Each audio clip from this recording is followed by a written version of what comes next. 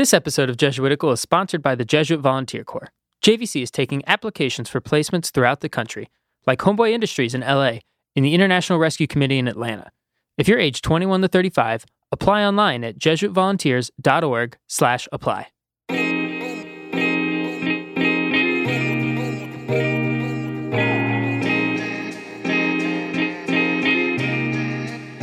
Hello and welcome to Jesuitical, a podcast by the congressionally young, civically hip, and bipartisanly lay editors of American media.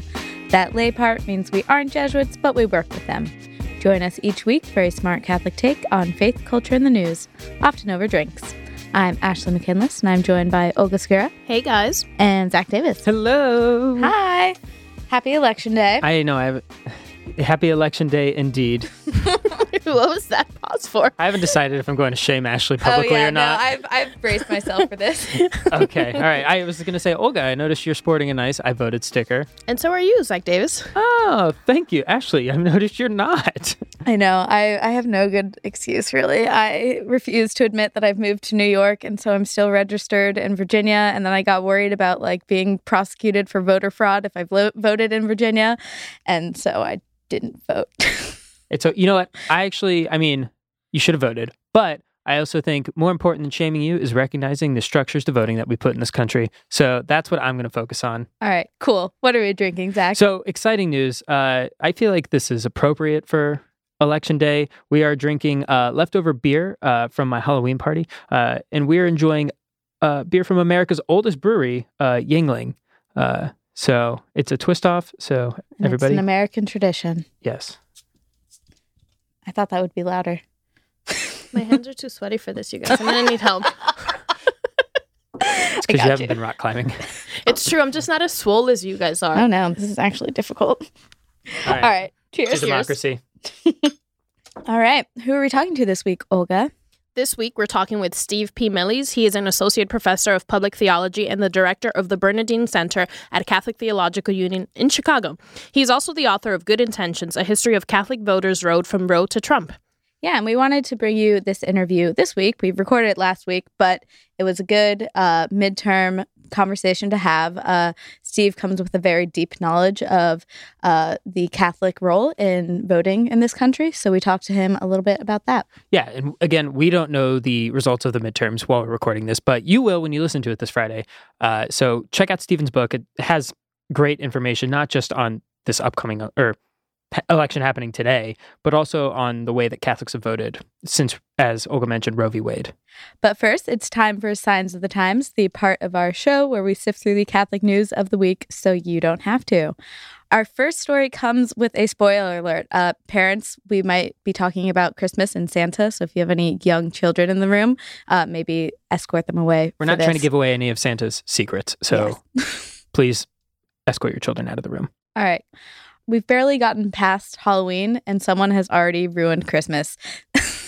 Bishop Edward Braxton of the Diocese of Belleville in Illinois told 5th and 6th graders last week that Santa Claus isn't real, and parents are very angry about this. Yeah, a lot of the parents were super frustrated. They felt that the bishop took away their parental responsibility. Many of them state that it is on the parent when they should break this news to their children. And I'm going to say that it's on the parent to break this news much sooner than 5th or 6th grade. 5th grade? Have you seen 5th graders? They are tiny. They are tiny. They are also too old to still believe in Santa Claus. But so he told the 5th and 6th graders, but then of course the 5th and 6th graders are going around talking about this and ruining Christmas for the kindergartners.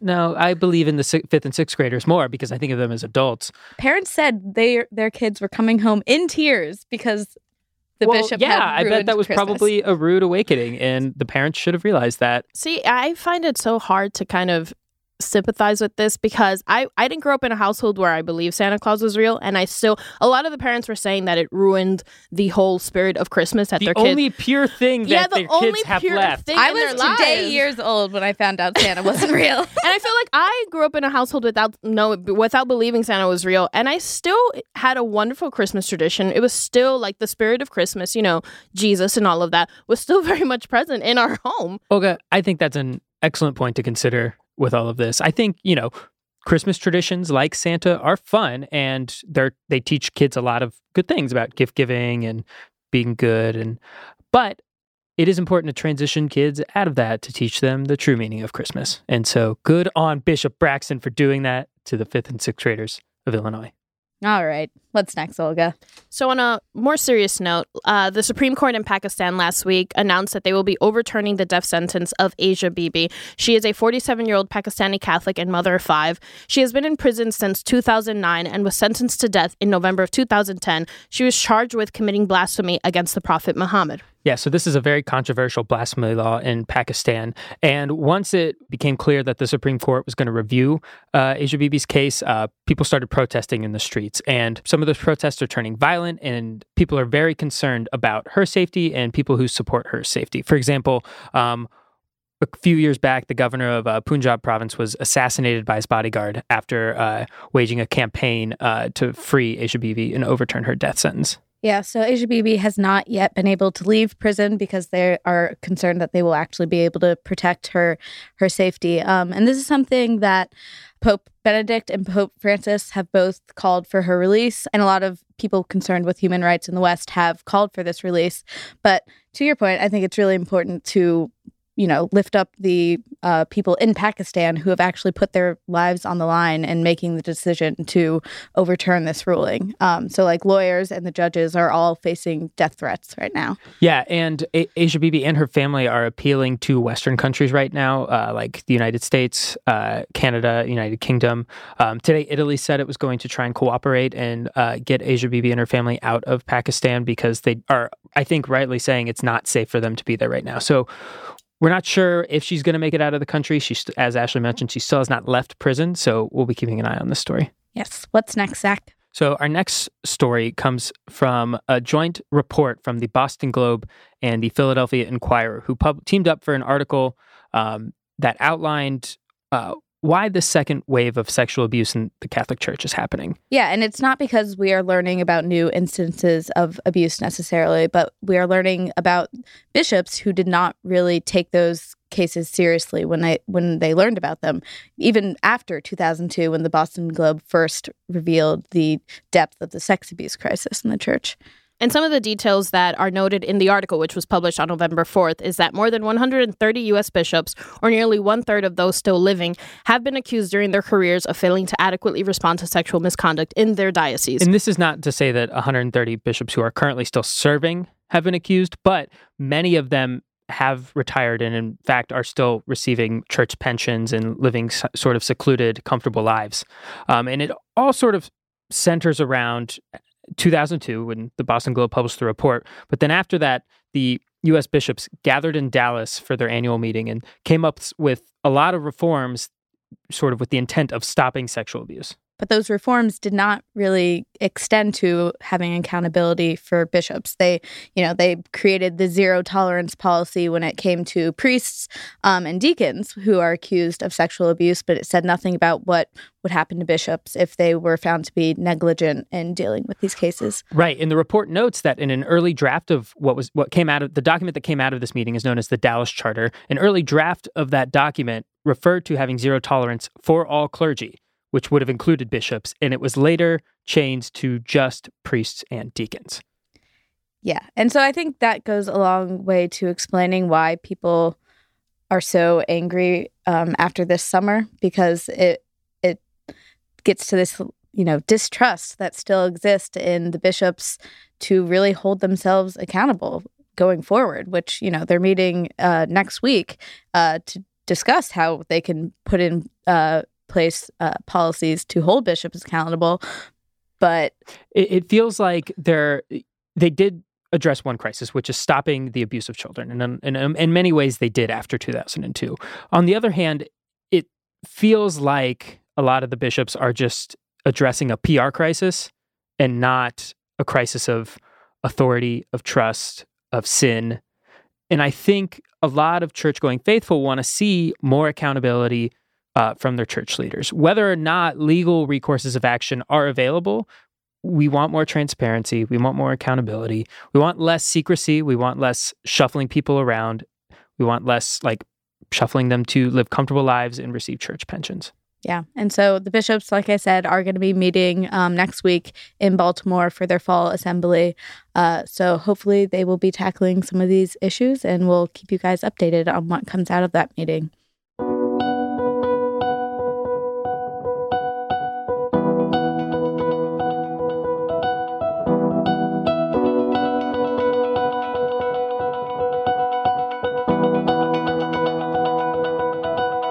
Joining us via Skype is Steve P. Millies. He is the author of Good Intentions, A History of Catholic Voters' Road from Roe to Trump.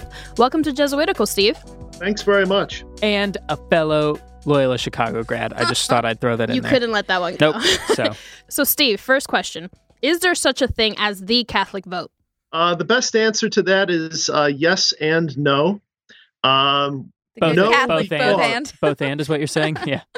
Yeah. And of course, that's because the answer has to have different dimensions. No, because being Catholic has made no measurable difference in the way that Catholics have voted in aggregate in at least presidential elections for more than 25 years. The Catholic vote in that sense is statistically indistinguishable from the American vote. That's a triumph of Catholic assimilation into American life and culture from one perspective, I suppose. But then on the other hand, I always like to say that even though there is no real Catholic vote that we can talk about, of course we talk about the Catholic vote because there are Catholics and we do think about how we vote. We have to take our convictions of faith, our moral and ethical convictions with us to the ballot box, and we have to struggle with the choices that face us as voters and citizens in the light of those convictions. So, from a strict statistical political science perspective, there's not much to talk about, but as Catholics, there's an awful lot to talk about. And how does that compare to other religious blocs in the United States? We see a little bit more of an indicator among evangelical voters who certainly tend to vote more for Republicans. Jewish voters still are a very strong block of Democratic voters. Catholics in general have really managed to hit the American mainstream with much greater success than both of those. So you argue in your book, Good Intentions, that you talk about the moral decisions that go into Catholic voting, and that a turning point in the U.S. history was the decision Roe v. Wade, which legalized abortion. And you draw a pretty clear line from that decision to the election of Donald Trump in 2016. So what did that decision do to politics in general and the Catholic engagement in politics in particular? The Roe decision arrived at a moment in American history and in American Catholic history that was ideal for the prospects for division. Already in American Catholic life, American Catholics had come out of the Catholic ghetto of their parents and grandparents and great-grandparents after being rejected as immigrants throughout the first part of the 20th century. They had won acceptance in the 50s and 60s because they were dependable, reliable anti-communists in the midst of the Cold War. I should say, too, we had elected John Kennedy to be president in 1960. But we get into the middle part of the 1960s, and suddenly you're reading about Catholicism in the pages of Time magazine and the New Yorker. But what also happens is that the changes of the Second Vatican Council are not received by all Catholics the same way. Some are encouraged by them. Others are frightened and disturbed by them. One could still say that today. Yeah. I mean, it's polarization that goes on. It's a pattern that continues and reverberates. The next thing that happens is Humanae Vitae in 1968, and there again, there's a differential reception where some are very disappointed by the encyclical and others are quite encouraged by holding to the traditional teaching on contraception. Roe really brings that fracture inside the church, those differential responses, brings it into contact with an American political issue, so that now a division that's already begun among Catholics has a way to get out into our political conversations as well. And that has carried us forward through culture wars and lots of other things. You say that Catholics have played a pretty big role in those culture wars and in the polarization that we see today. How have Catholics contributed to the divisions that are so prevalent now? Catholics come out of the experience of the Roe decision in 1973, slowly at first, but eventually with greater determination, convinced that they need to embark on a public policy campaign. This is particularly the U.S. bishops, a public policy and political campaign to try to get the Roe decision reversed. And this then begins to shape not only the bishops' encounter with American politics over the next 3 or 4 decades, but because the bishops are speaking to American Catholics through their parishes, through Catholic publications, and all sorts of other ways, it begins to shape the way that American Catholics start to think about politics as well. I would point most importantly to the meeting that the Executive Committee of the U.S. Bishops had with the 2 presidential candidates in 1976, the first presidential election after Roe. Archbishop Joseph Bernardin came out of those 2 meetings and said that the bishops had been disappointed with Governor Carter, the Democrat, who had supported the Roe versus Wade decision, and said that the bishops were encouraged by their meeting with President Ford, who was opposed to Roe. It was those 2 words, disappointed and encouraged, that really began to shape what was a fundamental realignment of Catholic voters, many of them shifting over toward the Republican Party.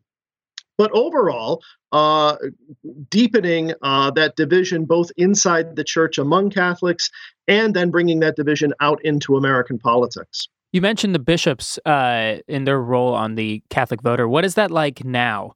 Do Catholic voters respond in the same way today as they maybe did in the immediate aftermath of Roe to what the bishops are talking about? That's a difficult question to answer because so much has changed in the last 4 or 5 months. Exactly. Meaning like the sex abuse crisis again coming up. Yeah. And so for that reason, I strongly suspect right now the answer is that the bishop's influence on political thinking and a lot of other things may really be, in our experience, at an all-time low. But I think in a greater sense, what we have to remember is what I'm not trying to do is talk about a sort of a caricature of how Catholics relate to the leadership of the church, that the bishops or the Pope tell us what to do and this is what we go do. That's not really the point, but it's also, as it's always true of stereotypes, there's some truth in them usually. We think that way about Catholics because we do have a centralized hierarchical organization that does have some influence on how we think, if only because we're exposed to it all the time and because there's a capacity to drum out a consistent message. It certainly is not the case that all Catholics have listened to their bishops through all of the faithful citizenship documents that have come on down since the 1980s. But it is also the case that the division, the way of looking at politics as an us versus them, a right Catholic answer and a wrong answer offered by somebody else, that kind of thinking has really imprinted itself on us. And Catholics, in turn, have helped to imprint that on the wider American political conversation. Is that something unique to the way that Catholics engage in politics in the United States? Has kind of like the American way of doing politics kind of infiltrated the church in a way that maybe it hasn't in other countries? My sense is yes. I've had some personal experiences over time meeting with scholars and others from other parts of the world who have assured me that this way of looking at things is a strictly American problem. But I also think that, and this is part of what I think we have learned over the last 4 or 5 months through the testimonials after testimonials after testimonials of Archbishop Vigano, I think we have perhaps learned too that this American polarization is a gift that we have given to the wider church increasingly too outside the United States. I suspect and regret to say that polarization probably, I think at this point we can say, has found itself out of the United States and into the larger church. And Steve, we're talking to you almost just a little under a week before the elections, the midterm elections next week. And I think a huge issue we've been seeing around the country is voter disenfranchisement. So what would a Catholic campaign to fight this sort of look like? Well, fundamentally, of course, Catholic faith tells us that we are all created in the image of a loving God exactly the same way. It's a principle that corresponds rather nicely to the principle of one person, one vote. Anything then that is a cause of inequality, anything that silences anyone in the voting process or any other process, it seems to me, is inimical to what Catholic faith asks us to bring with us to the ballot box. It's often not very well appreciated, but in that way, Catholic faith is actually quite friendly to the democratic process and the kinds of politics that we practice here in the United States. I would argue that kind of disenfranchisement, whether it's disenfranchisement for racial reasons, as often it is, or strictly political reasons, as it often is as well, that kind of disenfranchisement ought to get us very angry. But of course, part of the problem is we have spent the last 40 or going on 50 years approaching politics in this zero-sum sort of way where there's an outcome we want, whether it be reversing Roe v. Wade or whether it be dealing with poverty or education or healthcare. We've approached politics in this very zero-sum, very American way that Donald Trump does too, that somebody else is wrong and we just need to win. We just need to beat them.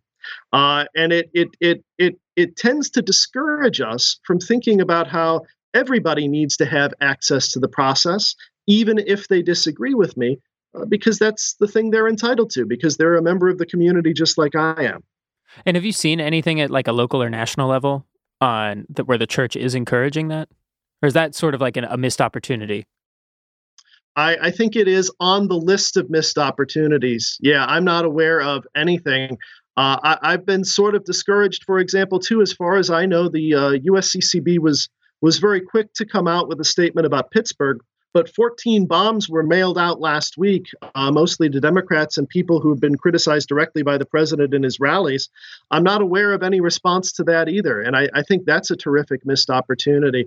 I think that the church is so captured by its own and I mean the institutional church, the bishops' conference principally, is so captured by its own way of engaging the American political process for the last several decades. I'm not sure it can imagine a way out. It seems very afraid of engaging anything apart from the pre-selected set of issues that we're used to hearing about from them about. Gratefully, anti-Semitism is one of them. I think that statement was a good thing to do, but there are a lot of missed opportunities. Voter disenfranchisement is one. The rising tenor of political violence around us, both in our language and in things that are happening, I think that demands some attention. So does a wider engagement with racism, both at work in the political process and among us, explicitly and implicitly in the way we deal with immigration issues and other things too. There's a lot here to be done. The conference isn't doing it. I think it's up to lay Catholics to do it, people like us. Yeah. Speaking of people like us and lay Catholics, something I hear a lot and something I've felt is Catholics who say they feel politically homeless, like neither party really reflects the fullness of Catholic social teaching. And sometimes that can lead people not to vote or to feel like they're compromising their values. Is that the right attitude to have, or is that like seeing the vote as something too pristine and there's always going to be a compromise to make? So just hold your nose and do it. Well, again, I think you've gotten it exactly right. I would say grab that discomfort and hug it tightly because, yeah, politics is not meant to solve all of our problems. I want to laugh, but I'm also a little disgusted by the idea that the 2018 election is going to be the most important election of our lifetimes, because of course it is. But then so will the 2020 election and the 2022 election. Because the wonderful thing about our system of government is nothing ever gets settled.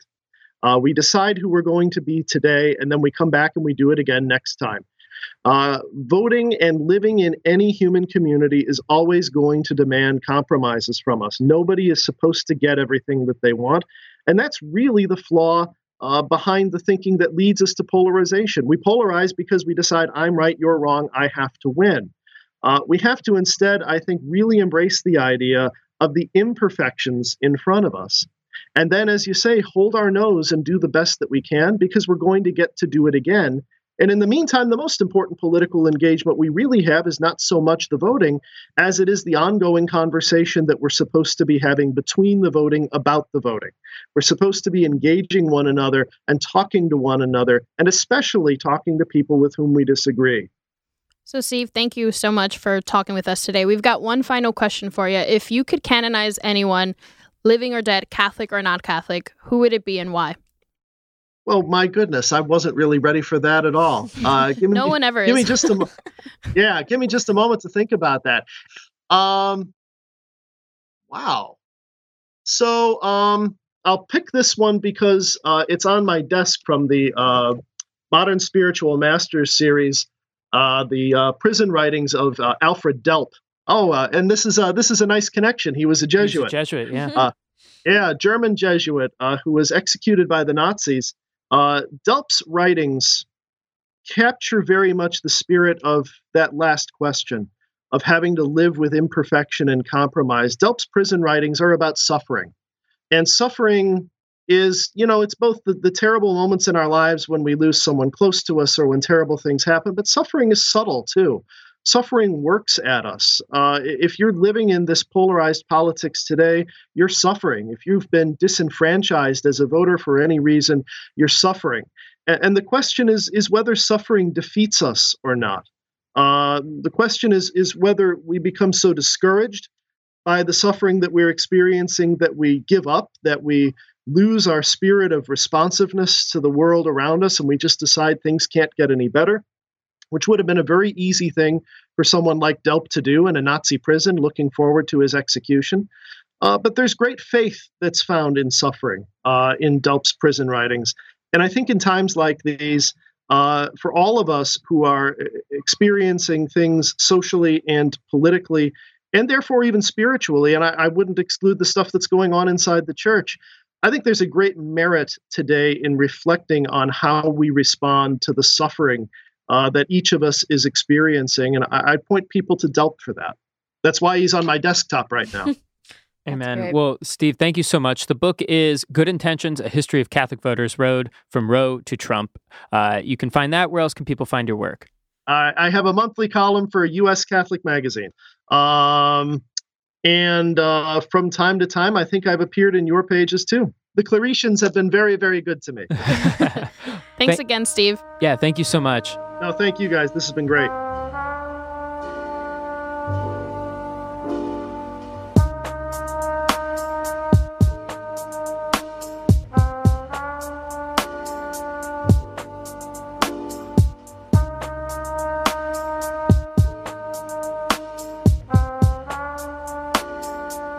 All right, now it's time for some housekeeping. What do we have, Olga? This episode of Jesuitical is sponsored by the Jesuit Volunteer Corps. JVC is taking applications for placements throughout the country, like Homeboy Industries in LA and the International Rescue Committee in Atlanta. If you're aged 21 to 35, you can apply online at jesuitvolunteers.org/apply. And one announcement from me this week. I have one thing that I'm going to ask listeners to do, and if you've already done it, you're off the hook for the week. But we only got one written iTunes review in all of October. Just Yikes. one? And it left a bad taste in my mouth. Oh, boy. I'm a little sad. So if this is your one job, if you haven't done this already, take some time, get on Apple Podcasts, get on iTunes. You don't need to have an iPhone to do this. Leave us a review, write about why you like the show, and we'll shout you out on the show next week. That's your one thing. Thank you. All right, now it's time for Consolations and Desolations, the part of our show where we talk about where we found God this week and where it was harder to find God. What do you have, Olga? So I've got a consolation this week. I was at service on Sunday, and my pastor invited a rabbi to speak before service started. And this rabbi, Mike Moshkowitz, discussed the tragedy at the Tree of Life Synagogue. And he talked about all the violence and all the xenophobia and et cetera that's happening in this country. And he mentioned that despite all the ugliness that we're seeing and the fear that we might have, we have to fight that with our faith. You know, as Christians, as people of the Jewish tradition, we have to use our faith to get us through these moments. And just being in that interfaith space in that moment, you know, I'm always in Catholic and Christian spaces on Sundays. So just having him be a part of that and just the words that he offered us were so consoling, and it wouldn't have been as powerful or as moving coming from the Christian pastor up there. So it was just really, it felt really hopeful and beautiful to be in that space and to hear him talk on Sunday. That's great. Another great part of being in New York. We have so many different religious voices we can hear from. I also have a consolation that came from Mass on Sunday. My parish, St. Boniface, has a sister parish in Turkana, Kenya. So I always knew that, but I honestly never really thought about it. I knew that, you know, we send money over there sometimes, and that was kind of the extent of my knowledge about it. But during the homily today, our pastor, he he had pictures of our sister parish like up around the lector, and he mentioned that he had recently spoken with people in Turkana and that they had committed to including St. Boniface in the prayers of the faithful at their church every third Sunday, and doing like a special adoration once a month for our parish. And it was the same week where the Gospels, like the great commandment, love your God and love your neighbor as yourself. And it was just like I was just very moved by it, this idea of this partner parish of ours. Like, we often think about what we are giving them, but I had never really thought about them praying for me, for St. Boniface, and how moving that was to like recognize that I am a part of this global church, and that I need them just as much as they need whatever, kind of financial assistance that we're sending that way. So it was a very humbling and moving experience for me. I started just like crying, and the lady next to me was like giving me tissues. I was like, sorry, I don't usually get so emotional. But it was a wonderful reminder that being a neighbor goes both ways. I need neighbors taking care of me too. And I really felt that this week at Mass. I don't think I knew that, actually. So, yeah. No, it's good. It's good to know. What do you have, Zach? I've got a consolation this week that kind of comes out of some desolation. I found out that over the weekend that there's this like minor crisis happening in my family. But the consolation for me was seeing the way that my little sister is actually sort of stepping up in the family and becoming a leader and a model of God's compassion and mercy and patience for a lot of people who are feeling confusion and fear right now in our family. She's in New York now, so I get to see a lot of the way she interacts with people and the stresses that she might be taking on also. But I saw God's love reflected through the way she was acting. And so that was my consolation this week, being taught God's love by my little sister. So that's great. Yeah. All right. Take us out of here.